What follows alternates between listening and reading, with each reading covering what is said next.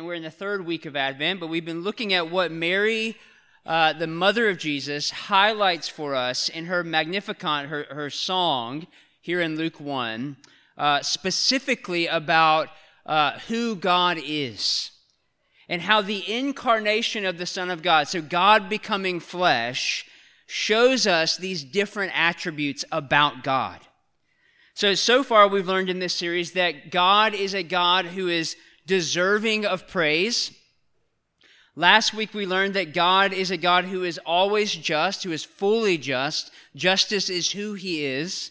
And then today we learned that he's also a God who is full of mercy, that he is a merciful God. And I want us to look at this mercy by asking three questions of the text this morning. One, what is mercy? What is it? Two, who is this mercy for? And then three, how do we live in light of it?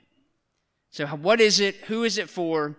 And then how does it change us? How does it change how we live our life together and as believers?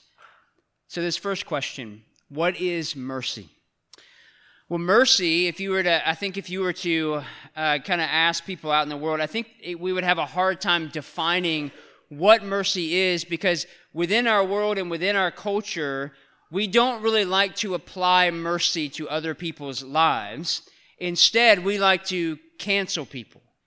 Just get rid of them. Instead of showing mercy to them, let's just cancel them and get rid of them altogether. Now, when it comes to justice, however, we want justice to be had towards others. We would say, God to invoke his justice upon people, especially people who have done us wrong. We want justice. But mercy, absolutely not. Except when it comes to you. Except when it's personal. Then you are the one who is crying out for mercy. I like to come back to this illustration of the thief on the cross who is right next to Jesus. He is a self-admitted wrongdoer. He is getting what he deserves, and he knows it. And he says to his fellow cross dweller who is deriding Jesus along with everybody else, in Luke chapter 23, verses 40 through 41, he says these words to him. Do you not fear God, since you are under the same sentence of condemnation? And we indeed justly, we are supposed to be on this cross. For we are receiving the due reward of our deeds. But this man, speaking about Jesus, has done nothing wrong. And yet this man on the cross, knowing he fully deserves this justice that is being invoked upon him for his crimes, still cries out for mercy. Why? Because he believes that God will show him mercy. He knows that it's the only thing that will save him in this predicament that he's in. He has nothing else to rely upon but God's mercy. Because what God's mercy is it's God's goodness to those in misery and distress. That's what it is. And mercy, like justice, is who God is. Time and time again, the Bible refers to this mercy of God. So in Exodus chapter 34, verse 6, the Lord, a God merciful and gracious, slow to anger, and abounding in steadfast love and faithfulness. And then Deuteronomy chapter 4, verse 31, for the Lord your God is a merciful God. He will not leave you or destroy you or forget the covenant with your fathers that he swore to them. And then King David in Psalm 103, verse 8 says, the Lord is merciful and gracious. He's slow to anger and abounding in steadfast love. And then elsewhere in the Bible, you have this contrast that is taken between God's mercy and the attitudes of humanity, the attitudes of you and I. So in the scriptures, it talks about that God's mercy is great. And we can say very quickly that our mercy towards others is not great. God's mercy is without end. It never stops. There is never a boundary line that is put up where God says, I can't cross that boundary line with my mercy. But you know what? You and I do have those. There comes a point to where our mercy, we would say, runs out for people. God's mercy is tender, like that of a father, Psalm 103, verse 13 says. Our mercy is not tender. God's mercy is shown to thousands. We have a hard time showing mercy to one person. And in the New Testament, the Father of mercies has revealed his mercy in Christ. The theologian Louis Berkhoff wrote, if the grace of God contemplates man as guilty before God and therefore in need of forgiveness, the mercy of God contemplates him as one who is bearing the consequence of sin, who is in a pitiable condition, and who therefore needs divine help.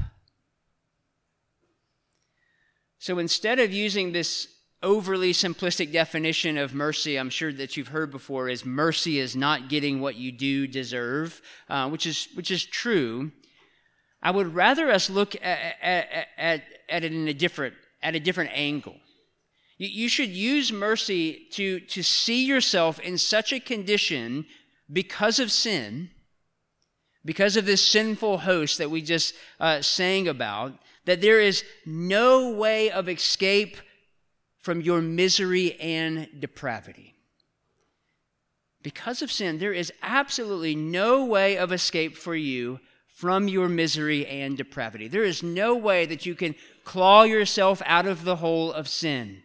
There's no way that you can climb out of what sin is doing to you and in you. There's no way you can do that on your own. And some of you know that right now as we speak. You feel helpless and hopeless, and because your sin is crushing you. So you're helpless and hopeless unless someone else moves on your behalf. And that someone isn't your spouse.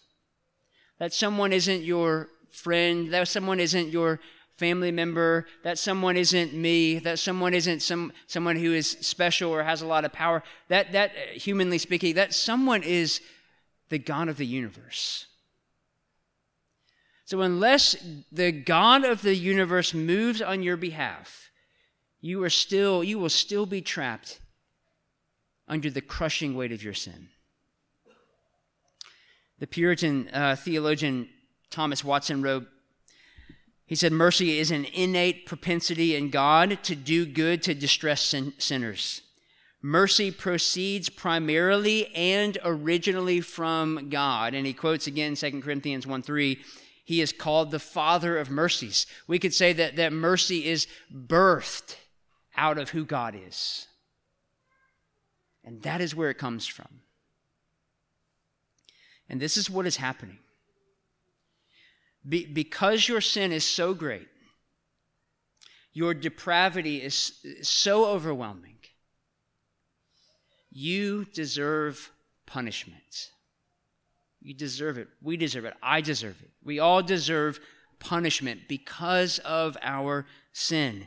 And at the very same time, you have to understand this. This punishment that we receive would be just. We would have to say, like the thief on the cross, we deserve to be here. We put ourselves here. It would be just and it would be right. Because there is no conceivable reason, not even one, you cannot even dream one up, why God should have mercy upon you in and of yourself. There's no reason that is in and of yourself that God is being drawn to you or attracted to you. There's no reason. There's nothing that you do that is making kind of God go, what did so-and-so do down there? I didn't recognize him before this particular moment when he did that particular good deed or gave that much money to that person. There's nothing in you that God is looking at and saying, I am going to move towards that person. Paul describes our sinful condition in this way in Romans chapter 3. None is righteous, no, not one. No one understands, no one seeks for God. All have turned aside. Together they have become worthless.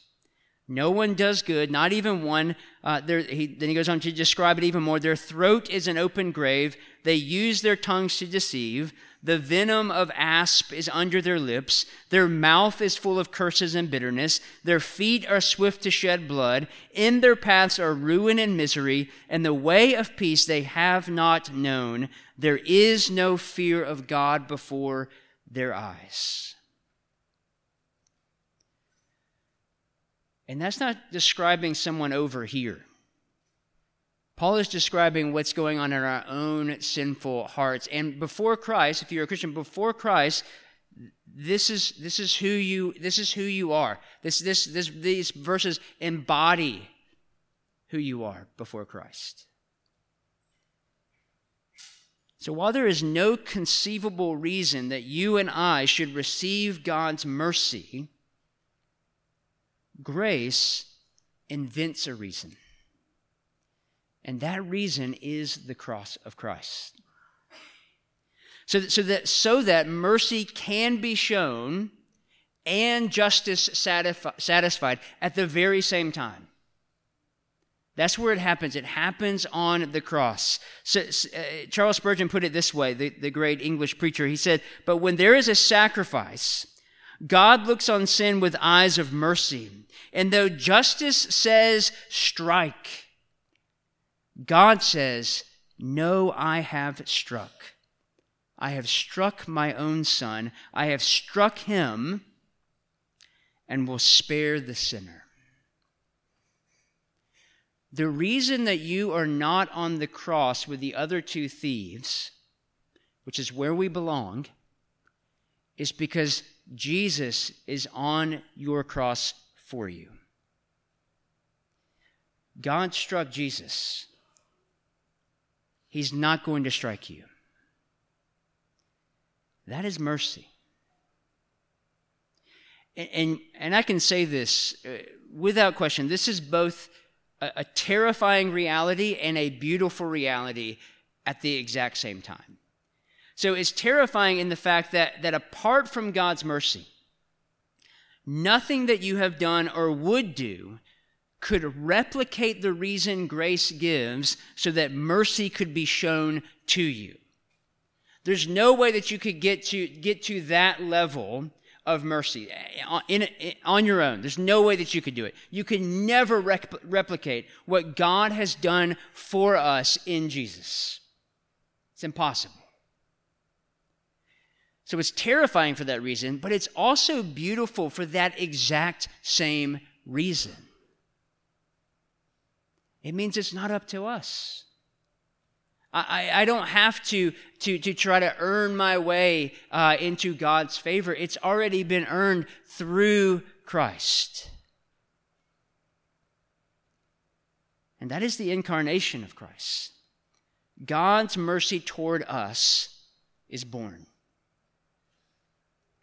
This is why Mary sings, because in the incarnation, he reveals himself as a merciful God. In Emmanuel, God with us is mercy. A God who loves those who are in misery and is ever ready to relieve them of their distress. And so we see this in Jesus' own life. When he is walking this earth, Matthew records for us in chapter 9 of his gospel, "And Jesus went throughout all the cities and all the villages, teaching in their synagogues and proclaiming the gospel of the kingdom and healing every disease and every affliction. When he saw the crowds, he had compassion for them because they were harassed and helpless like sheep without a shepherd." And this leads us to our second question, which is, who is God's mercy for? Now that we kind of understand what mercy is, who is it for? And so before I get to the answer that Mary provides for us specifically in our passage, We have to recognize that the mere fact that you and I are here in this room and we are breathing air and our hearts are pumping blood through our veins, whether you are a Christian or not, you are receiving God's special mercy that is given to all humanity and to all of his creation. Again, Thomas Watson said, every time we draw our breath, we suck in mercy. Matthew 5:45, Jesus says these words. He highlights this reality. For he makes his sun, S-U-N, rise on the evil and on the good. Meaning he's not just kind of, all right, where are the good people at? Where are the righteous? I'm just going to give them the warmth of the sunshine. I'm going to do them right. He goes on to say, and sends rain on the just and on the unjust. What he's telling us there is that God is merciful at some level to everyone. And if you are someone who is not yet believing in the gospel, and you're hearing these words right now, God, and you're alive. You have to be alive because you're hearing these words. God is showing you mercy right now. He is giving you time to repent and to believe the gospel. So Matthew 9:35-36 reminds us that because Jesus saw these crowds as those like sheep without a shepherd, and he had compassion on them, he went about teaching in their synagogues, preaching the good news of the kingdom, and healing every sickness and disease. So what Jesus is seeing there is he is seeing their need of mercy. And because he sees their need of mercy, he sees that they are spiritually deprived, they are physically deprived in every way. He moves towards them in compassion. And the way that he does this, the way that he demonstrates his tender mercy to these people like sheep without a shepherd, is through the preaching of the gospel, first and foremost, but also through the physical healing of their bodies. And this is still happening even as we speak. God's tender mercies are over all his works. Psalm 145 verse 9 tells us. And even upon those who don't fear him or even acknowledge him, share in his mercies. Ezekiel, the prophet Ezekiel, chapter 18 verse 23, God asks this question: have I any pleasure in the death of the wicked, declares the Lord God, and not rather that he should turn from his way and live? And then answering his own question in verse 32, because I think a lot of times that is how we think about God. We think that God just takes pleasure in just wiping people out. And God is asking the question, as if to say, I don't take pleasure in this at all. He even answers it in this way in verse 32 of Ezekiel 18. For I have no pleasure in the death of anyone, declares the Lord God, so turn and live.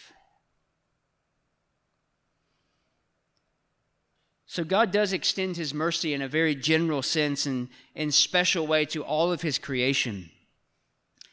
But he especially extends his sovereign mercy to all heirs of salvation. Mary tells us in verse 50 of Luke 1, his mercy is for those who fear him. His mercy is for those who fear him, because it's those who fear him who recognize their own misery and distress. They're starting to kind of wrap their mind around the depravity of their own heart, the sinfulness of their own condition, the helplessness that they have apart from Christ, that they cannot save themselves. And so they know this fear. They know, those who know that they must, day by day, moment by moment, look to the grace and mercy of God in Christ for their nourishment, for their salvation, every day. C.S. Lewis wrote, he says, the essential act of mercy was to pardon, and pardon in its very essence involves recognition of guilt and an undeserved mindset in the recipient. So basically, if you think you deserve mercy, you don't understand mercy.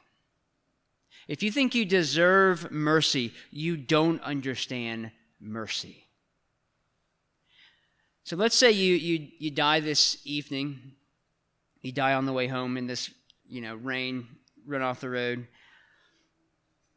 And you stand before God, and he asks you the question, this great evangelistic question, why should I let you into my heaven?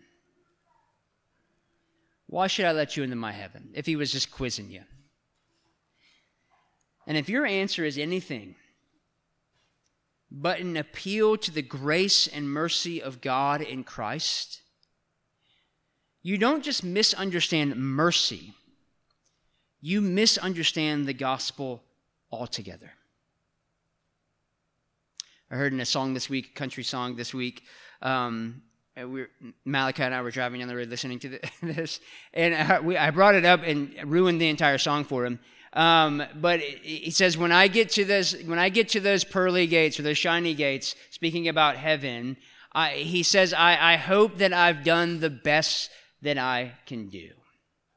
And I had to pause the song and say, look, that is bad theology.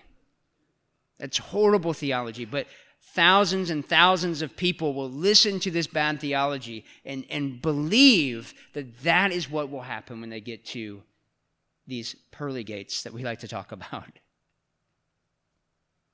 That for some reason they can depend on themselves and just hope that they've done everything right. And I'm here to tell you, you haven't. You never will. And if you're getting into heaven, if you get to the Lord and he says, why should I let you into my heaven? And you bank on, well, I'm hoping that I've done pretty good. It's not a good place to be.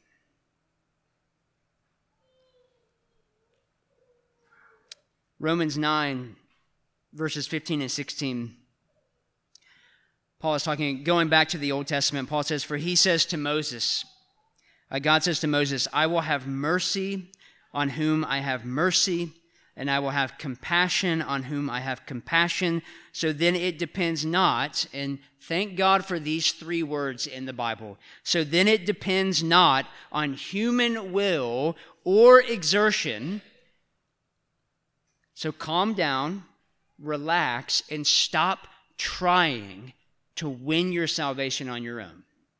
To win peace with God on your own, to win a right standing with God on your own. It does not come down to your human will or your exertion, but on God who has mercy.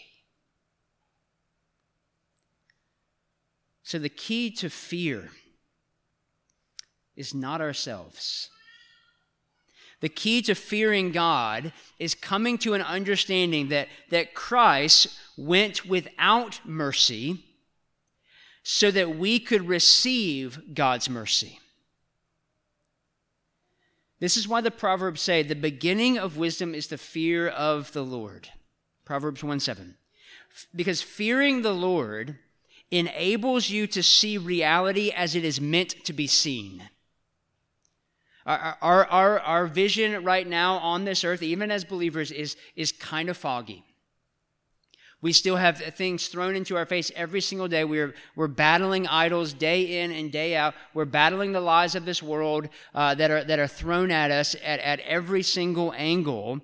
But fearing the Lord begins to give you some clarity on what true reality is. So we are not to be fooled by social media posts and the culture's attempts to blind us from what is real and true and beautiful. We are able to see the brokenness of our own heart. We're able to see the brokenness of our own world, but we're also able to see the redemption that is offered by God in Christ. So the fear of God reveals to us a merciful God who is Lord over all of life. Not just life in this room on a Sunday or in church buildings around the world, but all of life. He is a God who is eager to show his people mercy. He is a God who is eager to give you life.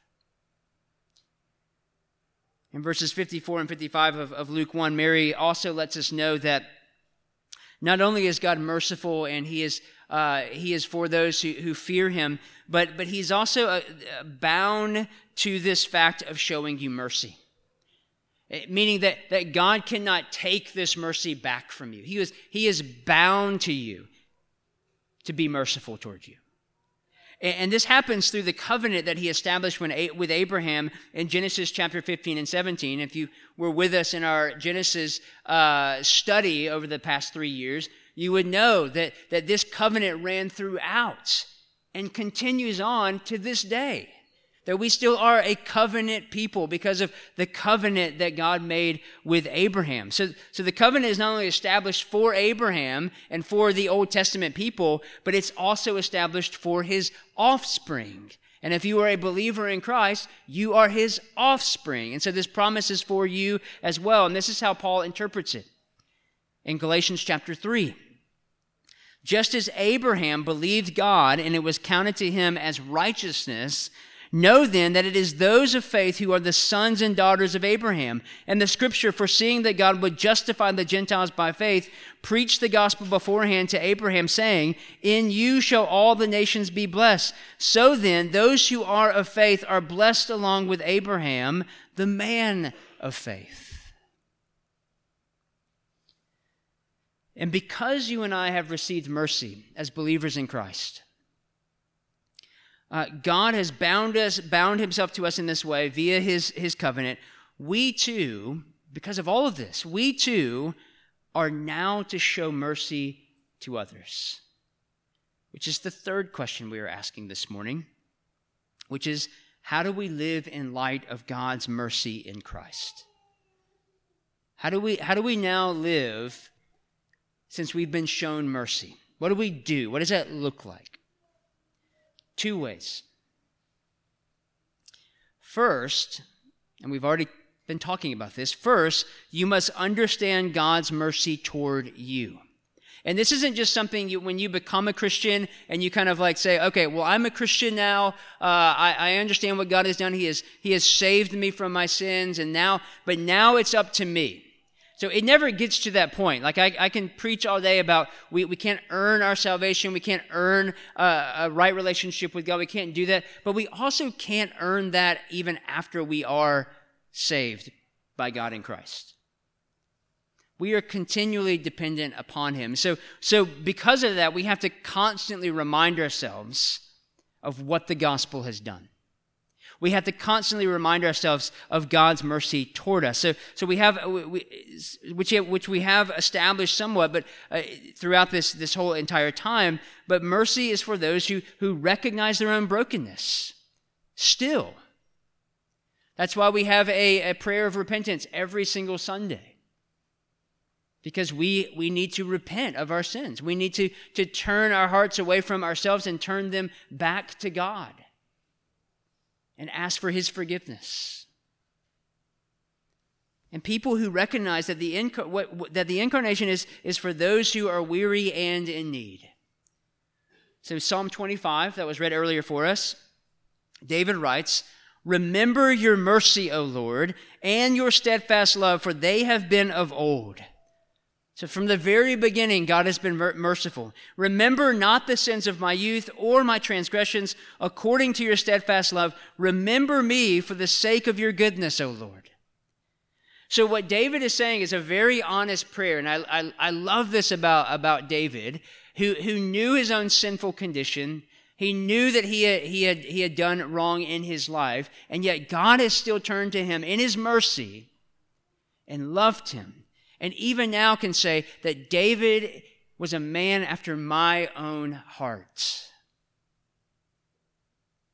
So David is saying in Psalm 25, he wants God to remember his mercy towards him and not to remember his sins. Did you catch that? David is saying, God, remember the mercy that you showed to me. And please just kind of forget about all of my corruption. That's what David's praying here.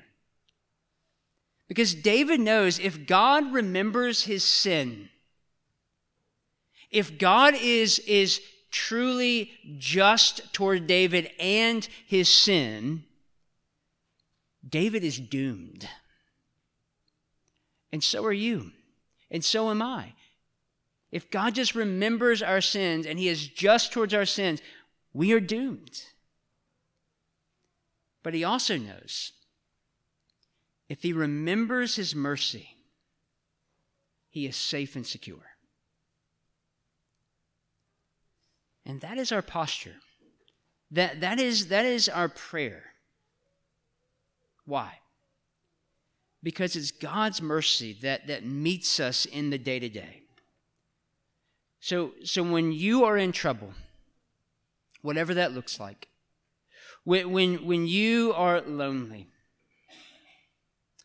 when you are in distress, when you are experiencing affliction and suffering, when you are experiencing hatred from others, or you are experiencing injustice from others towards yourself, remember, God's mercy meets you. It's who we are as the body of Christ. 1 Peter chapter 2, once you were not a people, but now you are God's people. Once you had not received mercy, but now you have received mercy.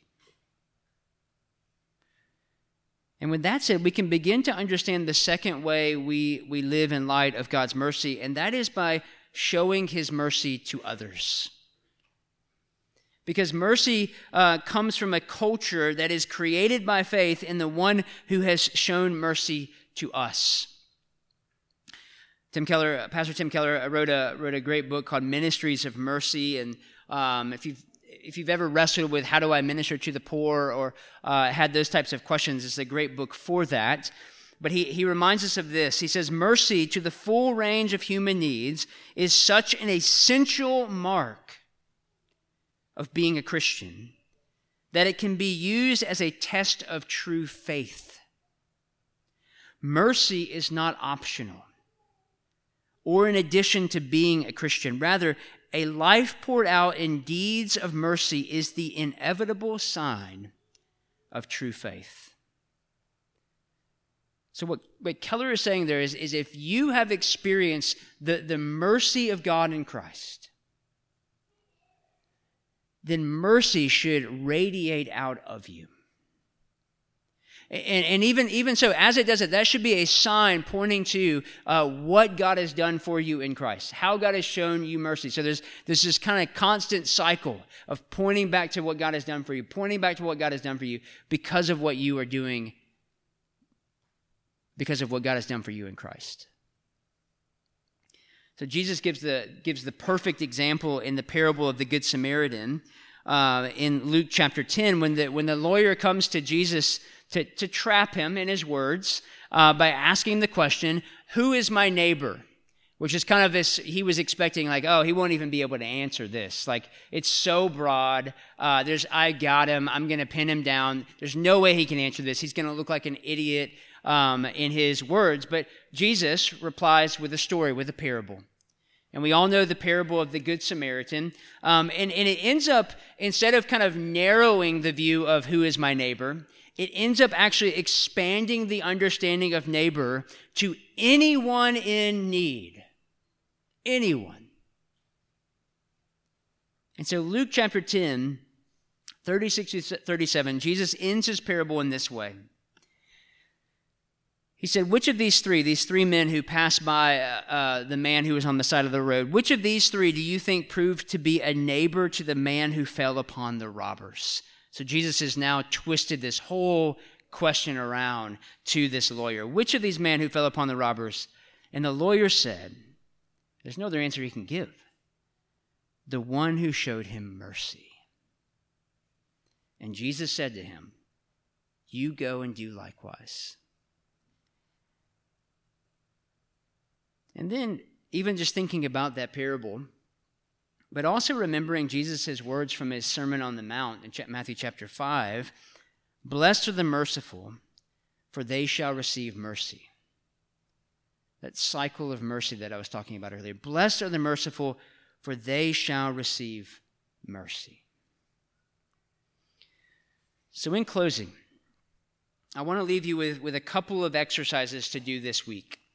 One, the first thing I want from you, and you don't have to report back to me or anything like that, but I want you to meditate. Think over how you personally have been shown God's mercy. I mean, first and foremost, that is if you're a Christian, you should be able to go, well, He saved me. that is the first thing that should come to mind, and so that's something to even just meditate upon, and how God has shown you His mercy in Christ. And I want you to write these things down.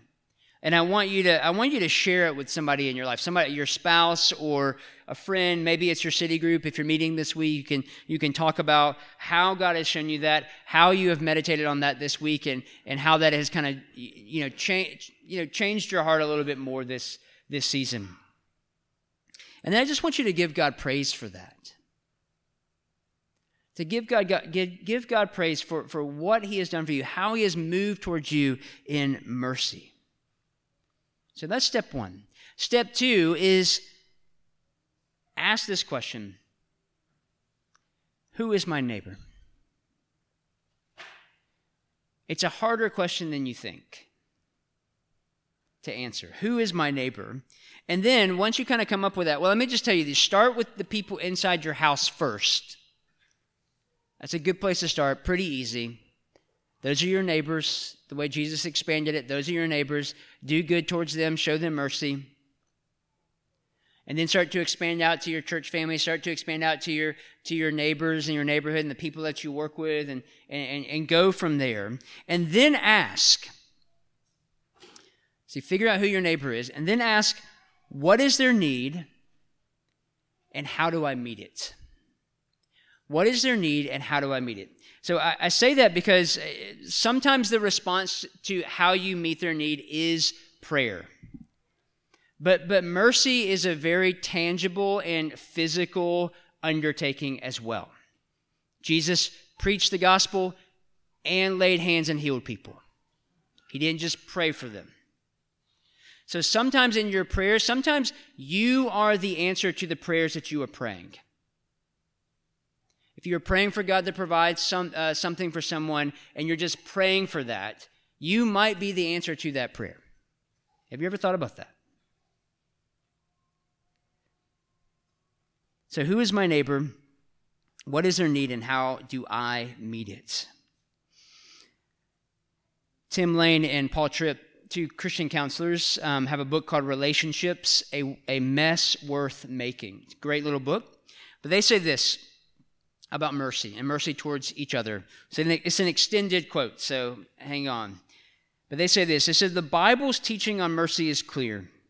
Until God's kingdom comes and everything broken is restored, there will continue to be suffering.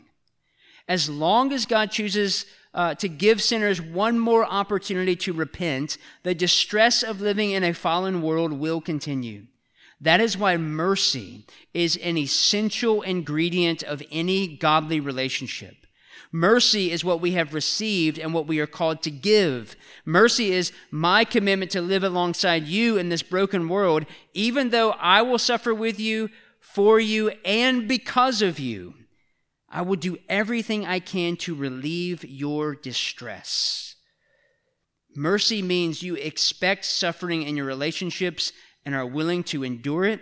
Mercy means you are willing to live with the poor. Mercy means you resist the temptation to favoritism. Mercy means you are committed to persevere in hardship. Mercy rejects a personal happiness agenda. Mercy means you live with a commitment to forgive. Mercy means you overlook minor offenses. And mercy does not compromise what is morally right and true. A commitment to mercy will reveal the treasures of your hearts. And when we begin to live in this way, the world will bear witness not to your goodness, not to our goodness, but to God's tender mercy that is only to be found in Christ alone. Amen. Let's pray.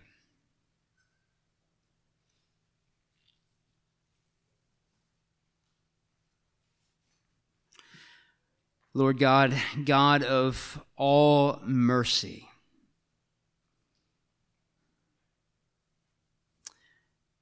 we give you thanks and praise for how you have shown us mercy from ages past up until this very moment in time and in the future. You are not going to pull back your mercy from us. And so we give you praise for that. And I pray, even as you show mercy, I pray for my friends who do not yet know you and are wrestling to believe, that they would understand your mercy towards them in this particular way. That the reason they live is because of your mercy towards them. And so I pray that they would come to believe today. I pray for my brothers and sisters in Christ that they would understand again and again and again the mercy that you have shown for them in Christ. That the reason we are not on the cross is because Jesus took our place. And so I pray that out of that mercy, that we would move towards our neighbor with that particular mercy as well, reminding them not of ourselves, but of your goodness to us in Christ. And it's in his name that we pray. Amen.